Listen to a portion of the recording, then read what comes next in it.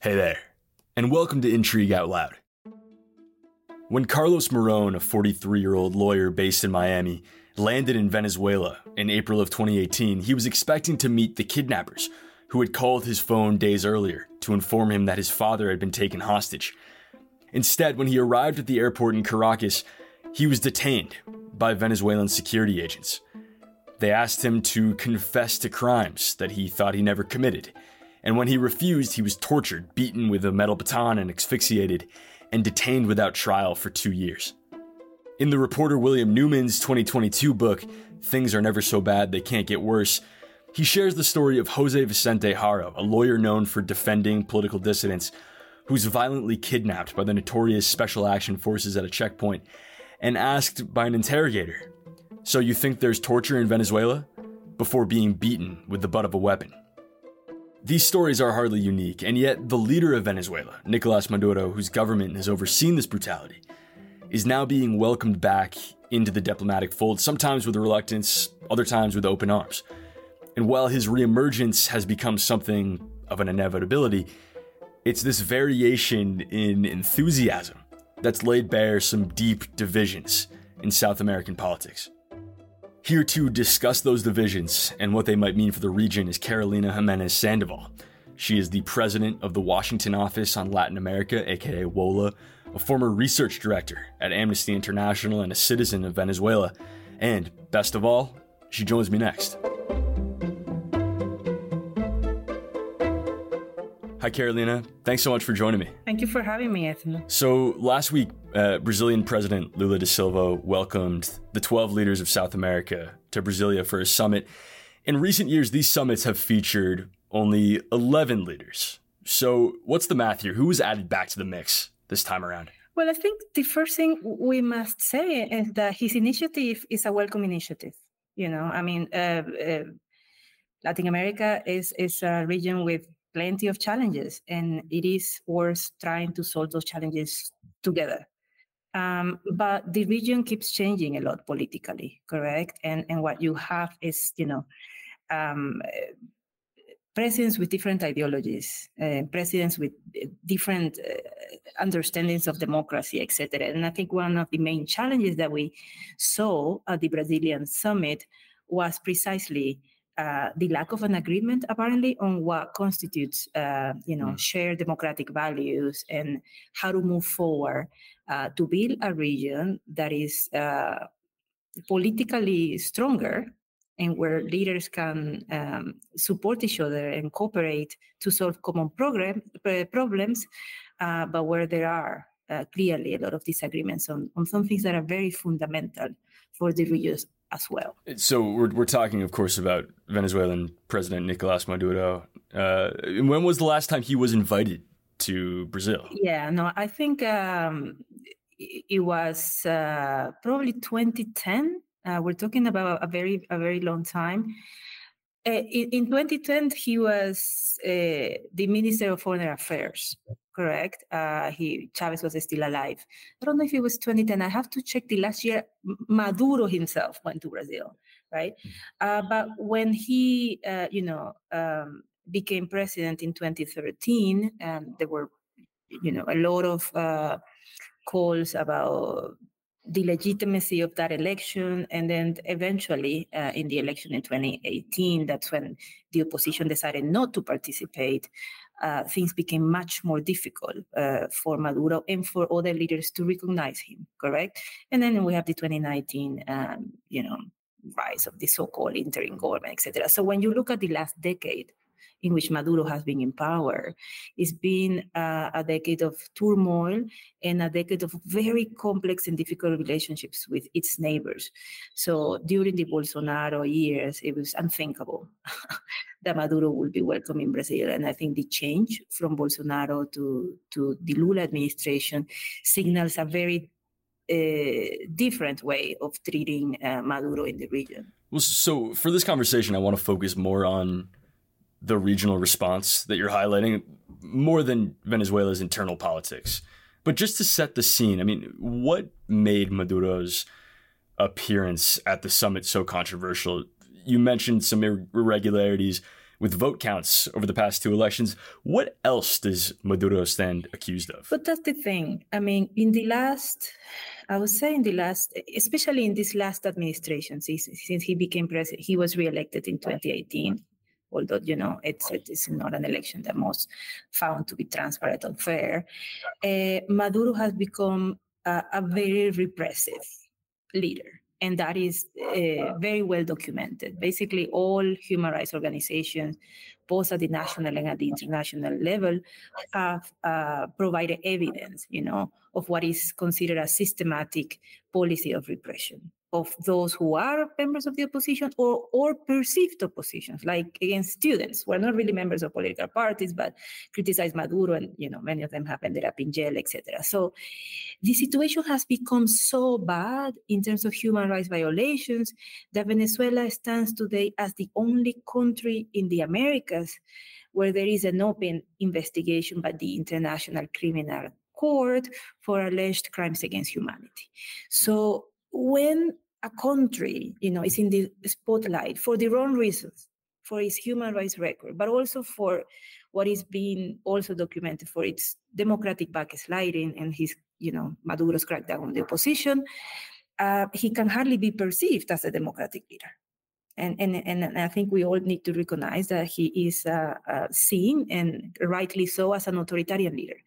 So I think that's what was, so noisy at this summit. It was supposed to be a summit of democratic leaders, but you have one leader that is very, very questioned because of his human rights and lack of democracy record. Right, and just to list off a few stats pertaining to Maduro's record, 15,000 plus politically motivated arrests since 2014, more than 280 political detainees currently being held, an ongoing migration crisis that's forced millions of people from the country. We'll get back to that.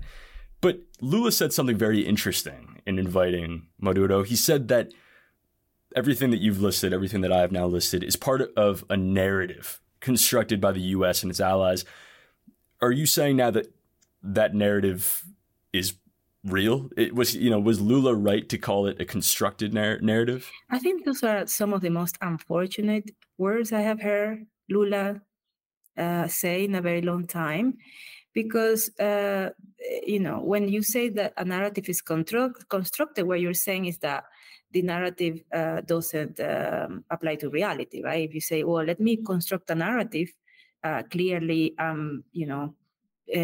basing the narrative on what many in the US will call alternative facts, right? Not reality, but other type of information, etc. We were very critical about his remarks, because remarks like that ignored the victims. I mean, I think, and I appreciate that you brought up some data. I mean, all those thousands of people, who have been arbitrarily detained, all those who remain detained, the people who have seen their children, executed in the streets of Caracas or Barquisimeto because they went to a demonstration, exist. They're real. They're not a constructed narrative. So I think it's very unfortunate that Lula chose to say that everything that has been documented, everything that organizations, working on human rights have been saying for years is just a narrative. It is not a narrative. It's part of Venezuela's reality, and unfortunately, a reality that still hasn't seen any accountability. So there seem to be a few reasons why Lula may have done this. There are practical reasons around building regional unity that you've mentioned. But first, if I could invite you to put on your most cynical hat for a moment, why do you think Lula invited him? I mean, he is a man who's campaigned on a promise to restore Brazil's democracy. This seems like a pretty far divergence from that pledge. I think for many leaders in South America, and listen, I actually agree with this view. In the past few years, the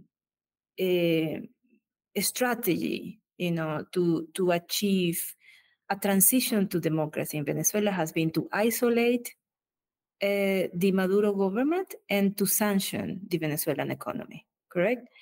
What can we say a few years later, since the moment that strategy started to now? Well, clearly that the strategy did not work. because Maduro is in power, and he's actually consolidated power. Correct.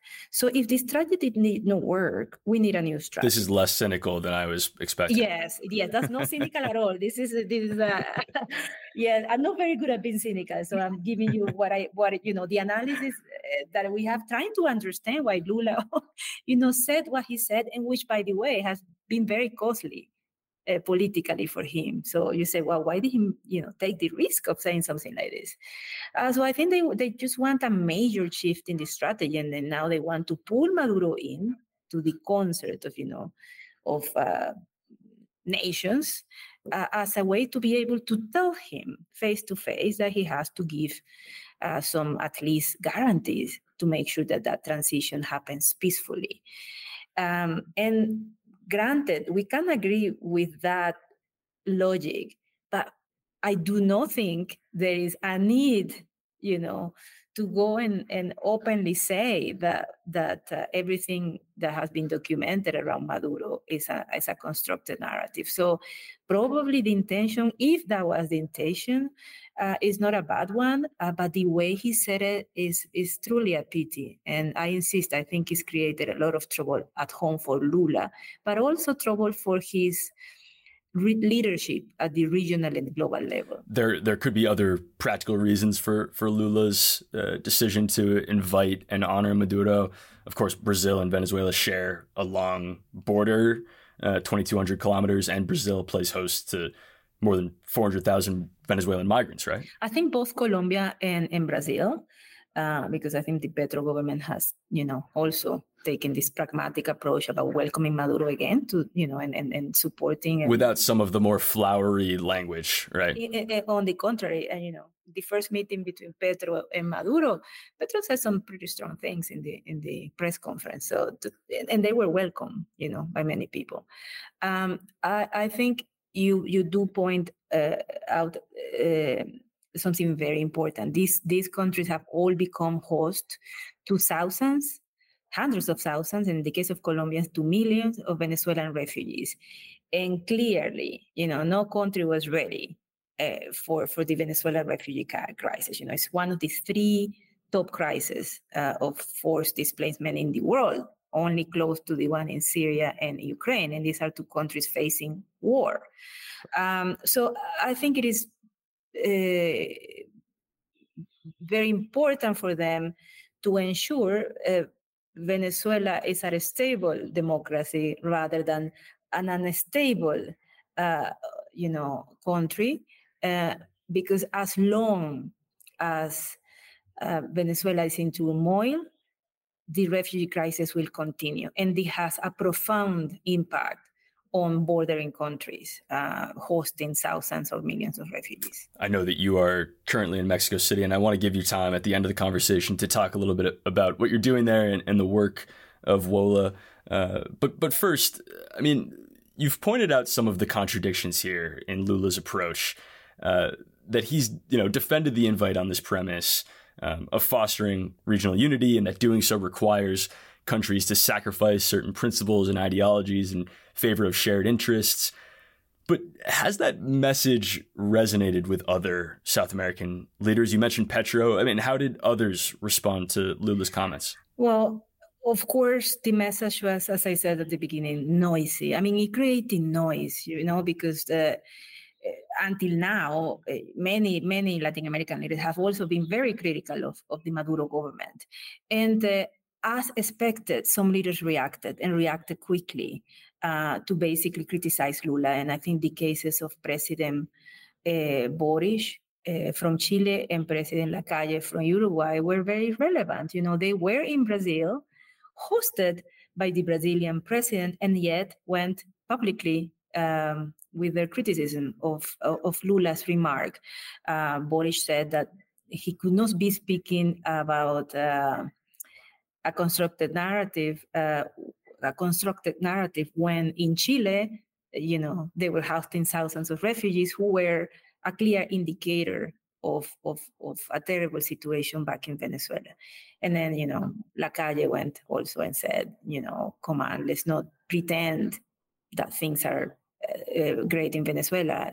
Pretending is it's something that is not good for the region. So both of them were highly critical of Lula in Lula's home, and that I think shows the difficulties in drafting a new strategy on Venezuela, which can be so pragmatic, like Lula tried this strategy to be. I think Chile's position has been perhaps the most moderate one. President Boric is very critical of human rights violations in Venezuela, but he's also critical of the strategy that tried to isolate Venezuela and sanctions its economy. And what we felt when we heard President Boric is that actually it's not too difficult. You can criticize a government because of its human rights record, and at the same time have a strategy where you are able to speak to the authorities and mediate between, the political conflict. And so as we speak, the summit is being discussed around this incident rather than its, on merits or Right, the conclusions or the agreements they reached. I mean, the Maduro affair clearly was the defining feature of the summit. Yeah, and Lula has grand ambitions for the region, right? I mean, he's talked about common currencies, common markets, and I think it's interesting to contrast Boric and Lula because they're both from the same political team, right? But there's something peculiar about President da Silva, right? He's leaned into this role as global peacemaker, someone who can poke and prod Western foreign policy makers, challenge some of their assumptions. But this feels like more of a shove than a nudge. I mean, how is it received in Western capitals? I think we need to remember that Lula is serving his third term as president. And he's, at this point, he's an elder statesman, correct? He's been president twice. He's been in prison. He's been a union leader. I mean, he's, I don't know how old is Lula, but I think he's probably in his 70s, right? So this is a leader probably at the end of his, leadership cycle. And I think on the one hand, one feels that he probably feels more free, to speak his mind, to advance his agenda as he views world affairs or Latin American affairs. And he has, in a way, also less constraints. He's not going to run for re-election, most likely, right? He's on his third term. So Lula does want Brazil to be a global leader. He said it very clearly. Brazil is back. Because with Bolsonaro, certainly Brazil wasn't a welcome global player. And he wants to play that role, but so he does it on his own terms because of, him being a leader in power for the third time, because of his image as an elderly statesman, etc. He does it on his own term. And I think that's very, very, very different from President Boris in Chile, basically. Yeah. The Economist pointed out in a piece earlier this week that in 2005, 2 years into Lula's first term, when Hugo Chavez was still president in Venezuela, Lula declared that Venezuela had, quote, an excess of democracy. So this represents a pattern too. But Maduro's reemergence on the world stage hasn't been limited to Latin America. He was in Turkey for President Erdogan's inauguration and in Saudi Arabia this weekend, just days before the U.S. Secretary of State arrived for a visit. What's the goal of this global PR campaign from Maduro? Well, Maduro and Erdogan has been allies all these years, so it's not a surprise to see Maduro in Turkey. He's been going to Turkey all these years. Which is always, which always shows also that our analysis exclusively based on ideology can be very limited. You cannot really say that Erdogan is a left-wing leader, correct? And the same with Iran, it's another big ally of Maduro.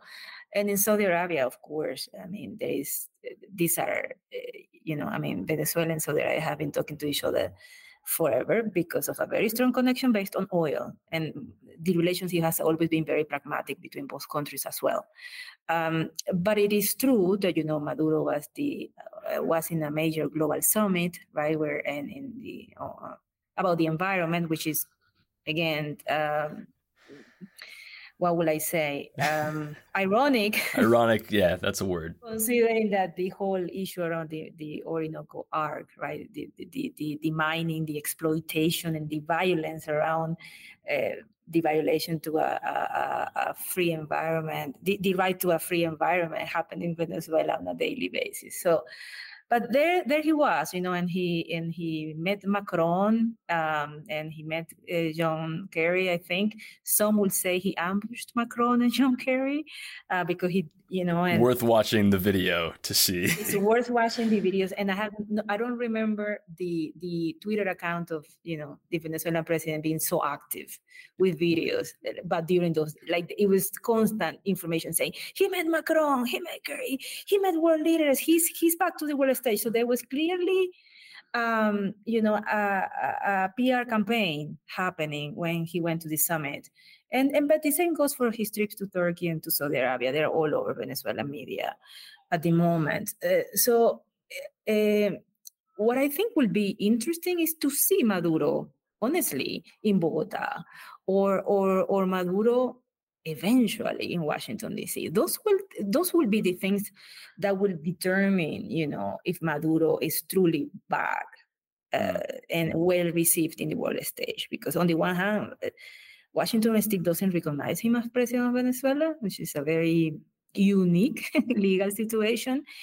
He did cancel his trip to Argentina for the summit, and sent his Minister of Foreign Affairs. And apparently a lot had to do with diaspora groups in Buenos Aires protesting in front of the hotel. And they said, if Maduro comes, we are all going to come out and be very noisy. Well, imagine Bogota. How many millions of Venezuelans live in Bogota? And a lot of those people clearly do not support Maduro. So it is to be seen if he can truly travel to every country at ease. I'm not sure we're there yet. But he being in Brazil was huge for his political strategy of showing that his government is recognized as a legitimate government, and he is, as any other president, welcome in every country. But that's his strategy. And again, I don't think that travel and going to other countries invited by presidents or in a summit imply, that he's a democratic president. Those are two different things. It seems like one of the things connecting Venezuela to these three countries we've talked about now, Turkey, Brazil, and Saudi Arabia, are that these are three erstwhile U.S. allies, or at least nominal U.S. allies, that have grown a bit skeptical of U.S. leadership. And in Iran, which you also mentioned, Maduro has an ally who has worked tirelessly to sanctions-proof its economy from the U.S. And the sanctions have underpinned the U.S. strategy response to Maduro over the last few years. Is the broad global willingness to engage with Maduro undermining that sanctions campaign? I think there is a very clear message from Latin America around sanctions, and I actually see President Boric actually agreeing with this, that the sanctions have not worked, and they have hurt the people, and no Maduro. Correct? And what we think in civil society is the humanitarian crisis the country faces right now pre-existed. Correct? I mean, if you look at Venezuela in 2015, 16, the economy was terrible, and people were queuing for food, and the levels of scarcity were very high, to the extent that Ban Ki-moon, then Secretary General of the UN, came out and said, okay, Venezuela is facing a humanitarian crisis. This was before sanctions, but sanctions made it worse. And there is no denying that. Sanctions really made this, what was already a humanitarian crisis, worse. And yes, I mean, the economy ended up collapsing the way it's collapsing the last few years. I think Latin American leaders, especially, from the spectrum of the left, decry sanctions. They oppose to sanctions. They're opposed to sanctions in principle, whether they are against Venezuela or against any other country. They oppose sanctions because they see sanctions as U.S. interventionism. correct. So I think it isn't surprising to see many leaders calling the U.S. to lift all sanctions against Venezuela, especially when we see a turn to the left in some Latin American countries. That said, I think there is also a recognition that because elections are coming in 2024, Venezuela will face presidential elections. This is a very unique moment for the country, one that is both a threat and an opportunity. And what Washington has said is that they are willing to lift sanctions if they see concessions from the Venezuelan government to at least guarantee some, very basic measures that will make the elections more free and fair. So I think the U.S. way of calibrating sanctions, rather than just imposing sanctions forever until Maduro leave, which was the previous administration's strategy, is a more rational one. But I think it's important, that the U.S. also understands that time is passing and this is urgent. 2024 is tomorrow, and the presidential term in Venezuela is 6 years. Correct. I mean, if we don't, if the country is not able to have a transition to democracy in 2024, the next presidential elections will be in 2030. And that's a very long time for Venezuelans, to wait. So it's a big question how the sanction regime is going to play out in the next few months.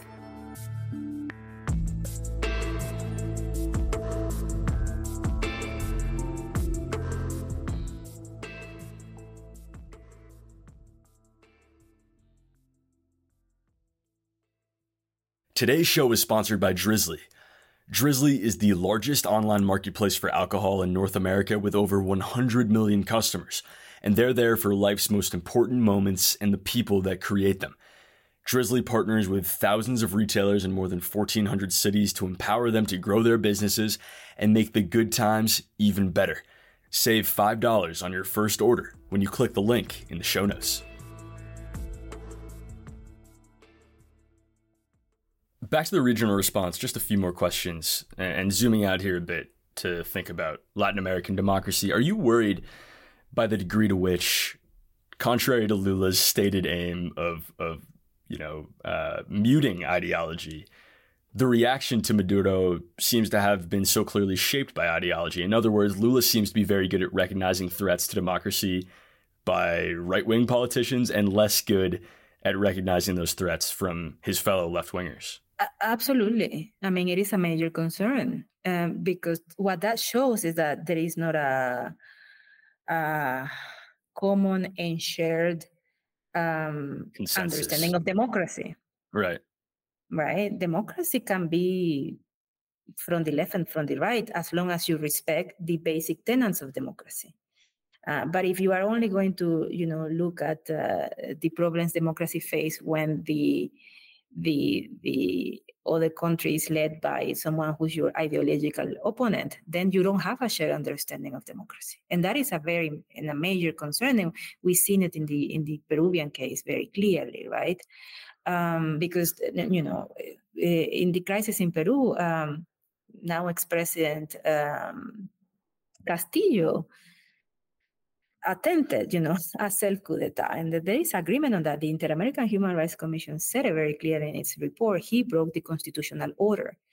And then Dina Boluarte became president. And honestly, it's been terrible for Peru because of the level of repression that she is, leading. So when we hear Petro or AMLO, in Mexico calling for Castillo to be reinstated, it's hard to understand why they want someone who broke the constitutional order to be reinstated as president. So that shows that common understanding on democracy has been broken. Interests are based more on ideological preferences at times than on democratic values. And that is a major concern because what we know is that presidents will continue changing. I mean, we have Petro and Lula and Boris in power right now, but what happens in a few years? So are we going to go back, to a different understanding of democracy? We do need to continue insisting that democratic values are for all, not just for your friends and different for your enemies. I mean, you need, just like human rights, there are no human rights violations and bad human rights violations. There are human rights violations, and they occur everywhere, and to different degree and to a different extent. So calling out human rights violations when they happen to occur in a country where the president is your enemy, and then being silent when they occur in a country where a president is your friend, it's honestly one of the worst scenarios we can have in the region. Well, last question, Carolina. You're in Mexico City as we speak, and you've been visiting with migrants at the border with Guatemala and Honduras. What's at stake here? How important is it that Latin American leaders get this right and are able to build some stability in Venezuela? What is at stake is the life of people. And I put this and I said very bluntly so people understand. Venezuela is a country with a human rights crisis and a humanitarian emergency. Okay? It's a country when 1 out of 3 people are food insecure. So the refugee crisis is the expression, of the internal crisis. And it's an expression that is painful and tragic, because what we see when we visit borders and when we visit countries in Central America or even Mexico is very vulnerable people. I mean, we see families with babies who have crossed the Darien Gap. And the Darien Gap is a very hostile environment for anybody, a place where a lot of violence is happening. But just imagine a kid, a family, a pregnant woman crossing this hostile environment. Last year, UNICEF said that 40,000 children crossed the Darien, 40,000. And 50% of those were children under 5. So imagine, what it is for a kid or for a baby to be transiting this very risky journey to try to reach, a place where they can be protected is very hard. So our call has always been that it is that we need to address both things. We need to address the push factors, and this is addressing the Venezuelan internal political and humanitarian crisis. With an unstable crisis, an unstable political environment in Venezuela, with lack of democracy and a humanitarian emergency, people will continue living. But then we also need to protect those who live, right? And one of my biggest frustration, I have to say, is to see how countries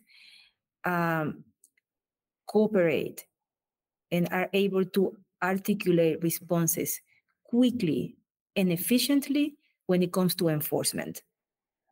If Mexico and the US need to militarize the border, it takes days. If Peru and Ecuador need to send more military to the border, it takes days. They meet, they agree on measures and joint strategies, and they happen. But when countries have to cooperate and articulate themselves to protect people, that is never fast, and I have to say it's never too efficient. So if we could move away from the building of this regional system of enforcement that we are seeing when it comes to, protection, when it comes to migration management, towards a regional system of protection, I think we will be somewhere else. But for that, you need political will. You need to take migration away from domestic politics and toxic narrative and make it a human rights issue. And sadly, we're not seeing that. And for that, you need to build that political consensus around what the region needs and what democracy means in the region. So we I don't know if we need more summits, but we clearly need more clarity on what democracy is and what human rights mean. And that consensus was there before, perhaps, or at least it was more clear. But to see that being now broken is alarming. Well, Carolina, thank you very much for your time and helping us understand this narrative a little bit better. Thank you, and thank you for having me today. Thanks so much for tuning in. There are few things more politically destabilizing than a refugee crisis. For the country experiencing outmigration, it usually means the loss of the best and the brightest and a sharp and potentially long-lasting economic downturn that can damage and disrupt political institutions. For the country or countries experiencing in-migration, a refugee crisis can create a strain on public resources, produce resentment, and empower politicians who exploit it. It's a pattern that you see almost everywhere, in every instance. And following this logic, it's not hard to see why leaders in Latin America, now home to up to 7 million Venezuelan refugees, are trying every strategy imaginable to bring stability to Venezuela. They've tried sanctions, they've tried summits, they've tried punishment, and now they've tried praise. And Lula's praise strategy may work. It may be just the thing to bring Maduro to the negotiating table with Venezuela's opposition.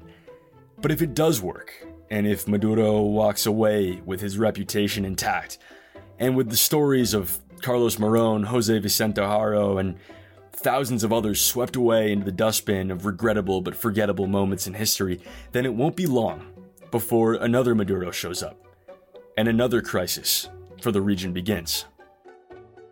Today's show marks the 50th episode of Intrigue Out Loud since we started in February, and I just want to say thank you from the bottom of my heart for listening and for supporting this show. And if you like this show, if you want to see us stick around for 100, 150, 200 episodes, then leave a rating and a review and tell a friend about us.